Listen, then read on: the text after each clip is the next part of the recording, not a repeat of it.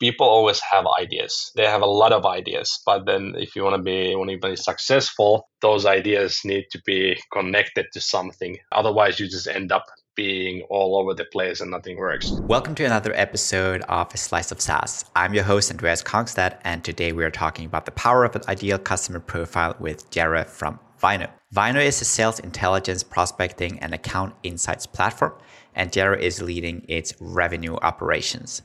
He'll be sharing his insights on how to identify your ICP based on retention rates, how to align your entire organization around it, and why it is so crucial for sustainable growth. So if you're looking to refine your sales strategy, improve customer satisfaction, and drive growth, this episode is definitely one you do not want to miss. So without further ado, let's dive in. So Jere, I know you have a very strong opinion about using and sticking to ICPs as a part of your overall strategy. So what was the pivotal moment for you when you realized the importance of having an ICP and actually, staying with it? Yeah, I don't know if there's any single moment in time when I realized that, but my background is in customer success. I've been working with CS from 2015 basically, and so I have a lot of experience in that field. But maybe the first time when I started to think about the ICP was when I moved to the operations role, and then I started to look many things from the bird's eye perspective, and then seeing what the new business organization is doing, and what marketing is doing, and realizing it actually makes sense that we're actually working towards the same goal. I guess that covers it quite well. So moving from pure CS role to that operations role. And before we kind of keep on going here, so for those who are not familiar with an ICP, I do imagine that some might not be. So how would you describe what an ICP is? Yeah, so the ICP stands for Ideal Customer Profile. For me, and again, this is coming from a SaaS background, but for me, ICP is a set of companies where you can have over 100% net retention, basically. So in the simplest form, that's how I look at that. So looking at net retention, if we're thinking about, okay, so how do you find your ICP? Because again, that would be a big part of this, is knowing who actually is the customers you're trying to sell to. And you mentioned retention, so that's quite interesting. That was not what I thought you were going to say. So why that specific metric? No, well, because I'm a data guy. I want to be able to justify actions with data. But then you can look at, for example, conversion numbers from new business and look, okay, so these are the set of companies that are, our conversion rates are good. Maybe that's our ICP. But then when you start crunching down the retention numbers and looking at which segments we have at the best retention. Again, if you are working with SaaS business, the lifeline of the growth in the end is the ability to have over 100% net retention. Because that will be the solution for the hyper growth everyone is after.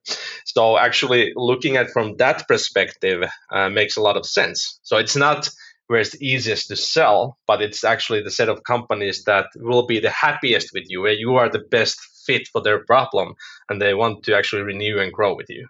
I think that's actually really good because, as you said, in the end, retention is if you can keep your retention on a high level, keeping your customers happy, the one you work really hard to get in the first place, I think you are in a really good place. So I think it's just a very interesting way to see it. So yeah, I really like that. So basically, if I wanted to know my ICP, so I just take a list of customers. I look at, I'm expecting you to say a little bit more around this, but I would have a list. I look at the retention rate and we just pick the top ones.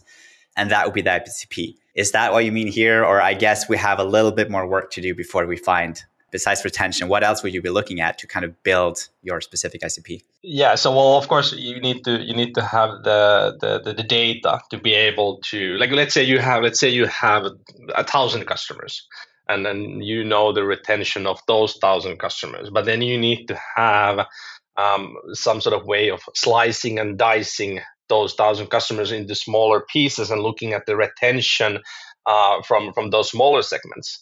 And it can be the firmographic data, like what's the industry, what's the size.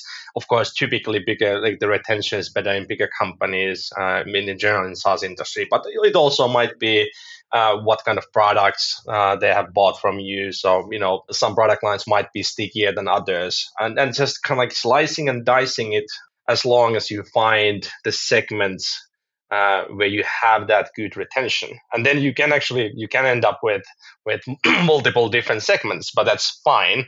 And then in a sense, what you want to do is, I know what is good from retention perspective. Then you take that into an ICP and go to your marketing team and a new business team. Like, I want to have more of these, because these perform well throughout the whole customer lifecycle. So I know this is a very difficult question to answer, but because all companies are different. But from a SaaS perspective, thinking B2B SaaS, you're targeting kind of medium-sized businesses. Like, what would be a good retention rate there, like in the beginning?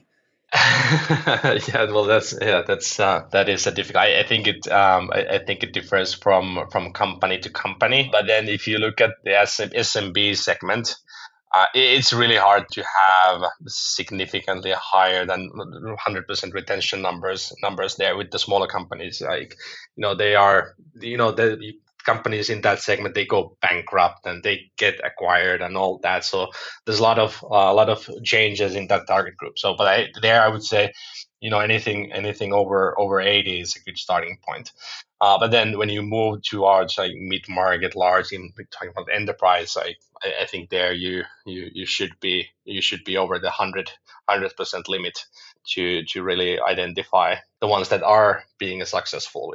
And then on the other hand, like, if you can't find the segment that is over 100% retention, then of course you pick the ones that are better than what you have in there.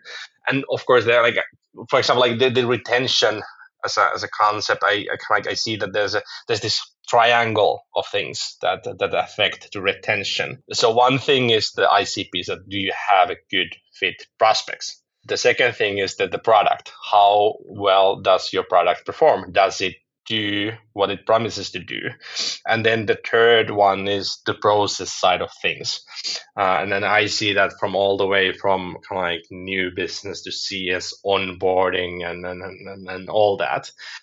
So you can actually kind of, like, it doesn't even matter what your retention number is today, but through those three things you can improve it. And but at the same time, it's also important because you can't be something for everyone. There is some segment that your product is designed to, and where it performs better than compared to the other ones. It's a bit long answer, but no, it's really great. And I mean, I do believe as well that, like, being able to stick with your ICP, like, it's going to serve you so well, especially like, that coming from a customer success background, that sales might be a little bit too over excited sometimes to close a little bit too much stuff, especially, targets are closing in on the month and the quarter, and becomes less and less strict in terms of what you are closing and not closing. So looking at that, like, how do you make sure that the sales team is actually, staying within the ICP? And not closing too much other stuff that they maybe shouldn't, that end up costing you a lot of money with churn and, a struggling CS team that can't really do what they set up to do, and maybe even having higher churn of employees because they're unhappy. Very difficult customers to deal with.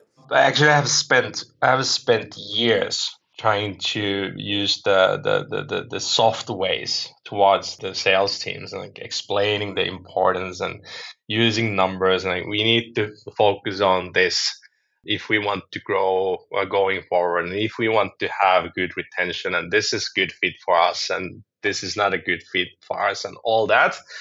But like, all of that didn't really have any impact.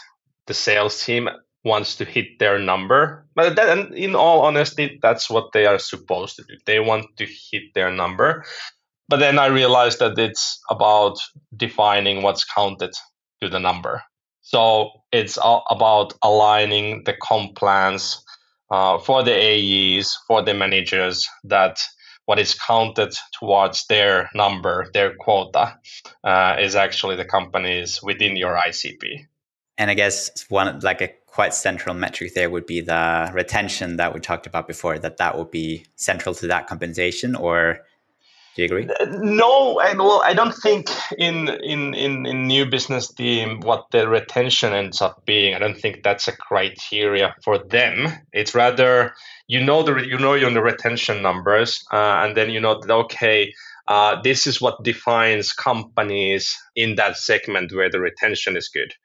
And it can be that okay, companies that are with more than this much in terms of revenue working in this industry, for example, and then you take that to the new business team. That okay, the companies from this bracket you can close. Or then if you for SaaS companies, like all the SaaS companies and SaaS products, they integrate with another SaaS product. So then most likely your ICP is companies using a certain tech stack where your product can integrate because no one wants to have a standalone solution anymore.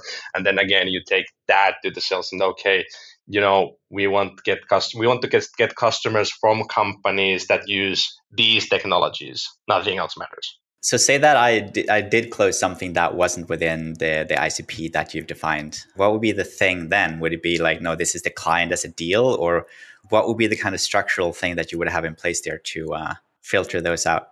As you wouldn't pay commission out of those. That will direct the sales overnight.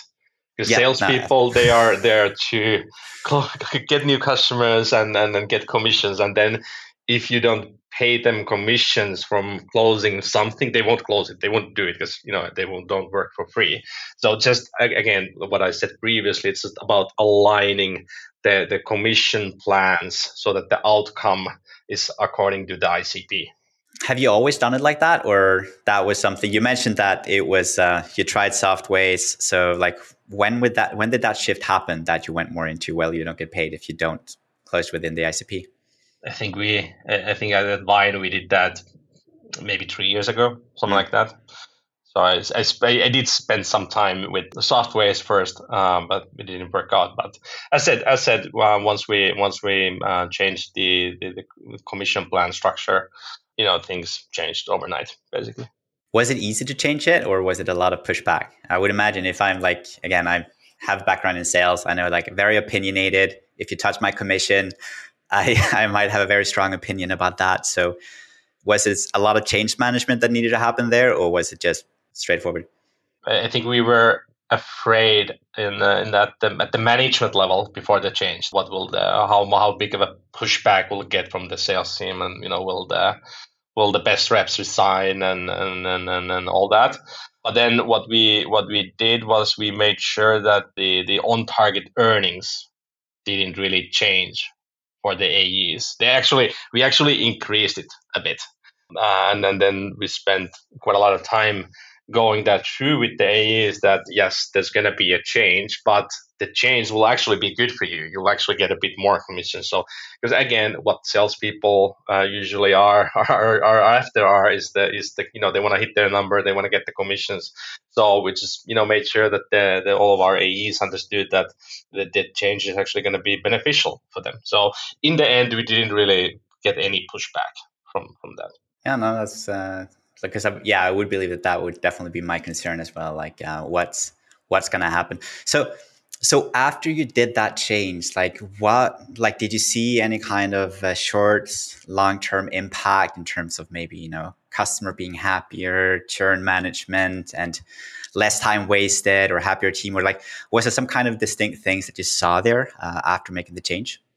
Well, just couple of things. Like in the very short term, what we saw was, of course, the proportion of our new business sales going towards our ICP that went nearly 100% over a couple of months.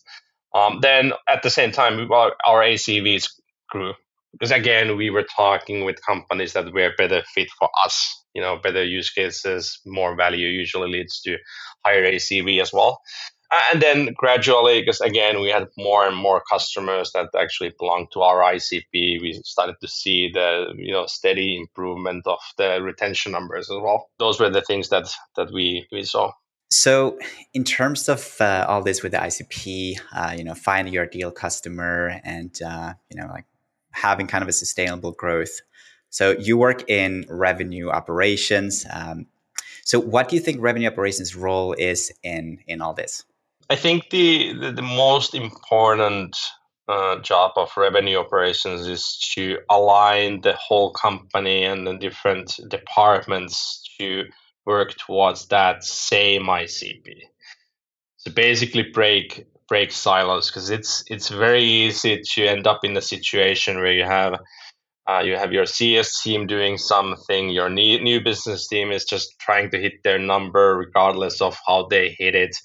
Marketing is just focused on hitting their marketing qualified lead number, not thinking too much about what it actually generates.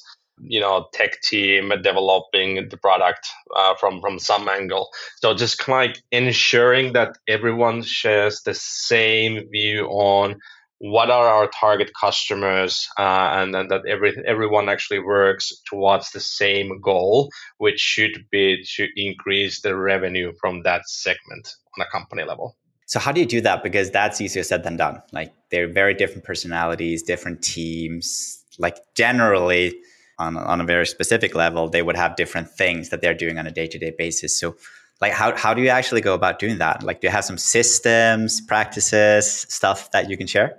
No, I think it requires a lot of cross-functional discussions. So I spend a lot of time with our marketing team. I spend a lot of time with our CS team, with our new business team, but also with our product teams. And you have always these, different projects or initiatives going on, and I always try to be included in those, so that we can connect those to the thing that we are actually doing, and ensuring that we connect those to the ICP and the company level target. So it just requires a lot of discussion and ensuring that everything is connected, serving that ICP segment. Yeah, a lot of discussions, a lot of communication going on. So again, like it's like how do you kind of make sure you're on top of it then? Because you have those discussions, and then you also need some actions and some things implemented based on that. So how do you kind of work with the kind of execution bit of it after those meetings and communications you've had? Is that enough? Maybe it is, or is there something else behind it as well? No, of course we do have a lot of metrics where we can see the impact of those actions. For example, in the product side, we have different metrics on the product usage that reflect the use of our solution in the ICP segment. And then at the same time, in marketing, we have a certain set of criteria that what is counted as a marketing qualified lead, and we can actually track the revenue all the way to closed deal. And then we focus only on those things that are relevant. And then, of course, my job to ensure that all the departments are measured based upon those things. And again, if they are measured based on those things, those are the things that they will focus on. So it's not really more complicated that, but it's just setting the KPIs in a way that they support the end goal, and that just needs to work throughout the whole organization.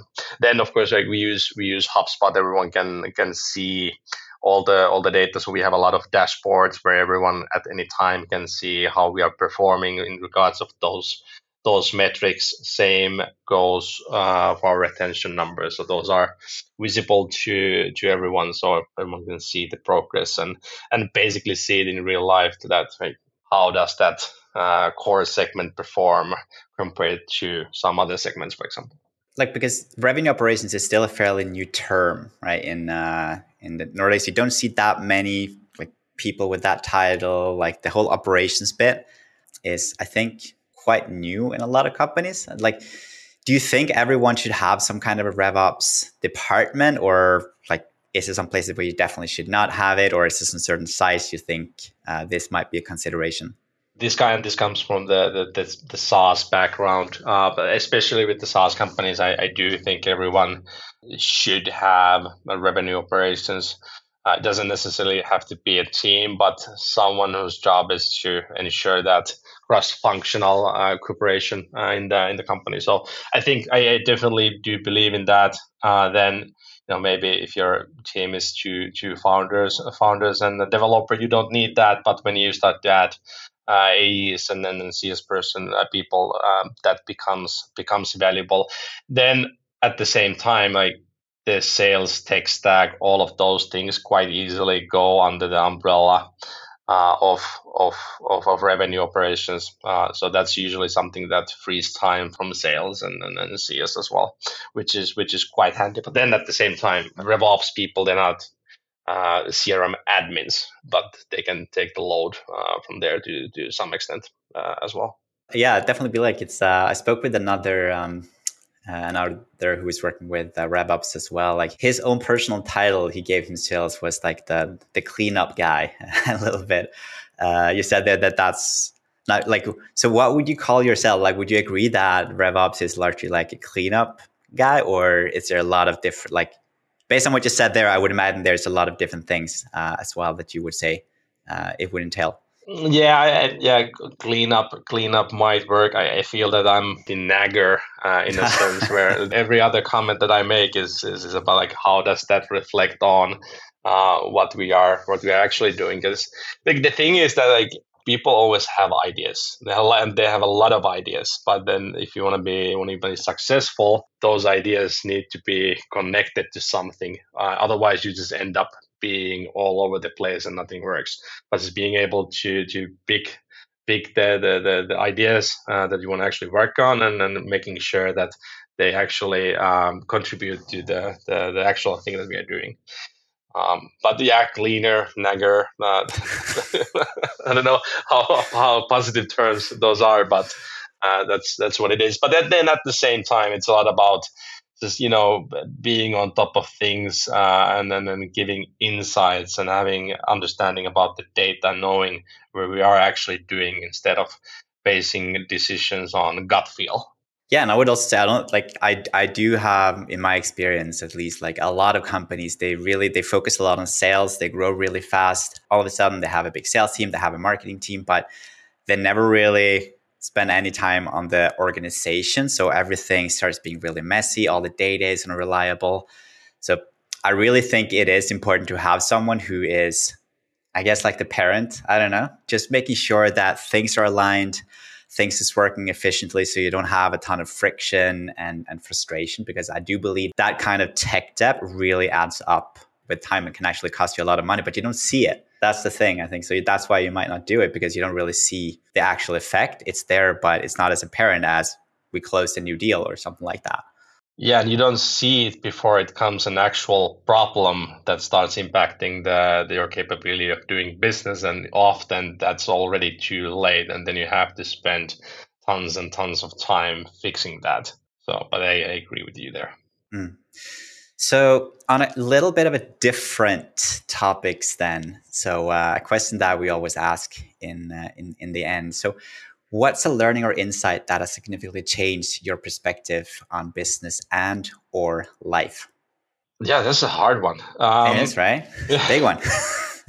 I don't know if this significantly changed anything, but one thing that I have tried to kept with me over the years has been the fact that someone once told me that time for different opinions and discussion is before the decision making. But once the decision has been made, it doesn't really matter what your original opinion or standing in regards of that was. But once the decision has been made, you better work your ass off trying to achieve whatever was decided. And I think that works quite well in business and in general life. Yeah, I think that's such an important point. That's like you have that one rower who is just going the opposite way because they're not really sold in and bought in, and I think it's very toxic for an organization. If you end up with that, you have a big problem. So yeah, I love that one. So where can people go if they want to find more about you, or maybe having a chat with you about revenue operations or Vino or anything else? LinkedIn. That's the place. So yeah, just drop a message in LinkedIn. I'll reply. Awesome, Jere. Well, it was an absolute pleasure speaking with you today. Very interesting conversation. So thank you very much for joining. Yeah, thanks for the invite. It was a pleasure. Thank you for tuning in to this episode of A Slice of SaaS. I really hope you found the conversation about ideal customer profiles to be interesting and valuable. If you enjoyed the episode, please consider giving us a 5-star rating. It really helps us out, and it also helps more people find this podcast. Your support is greatly appreciated.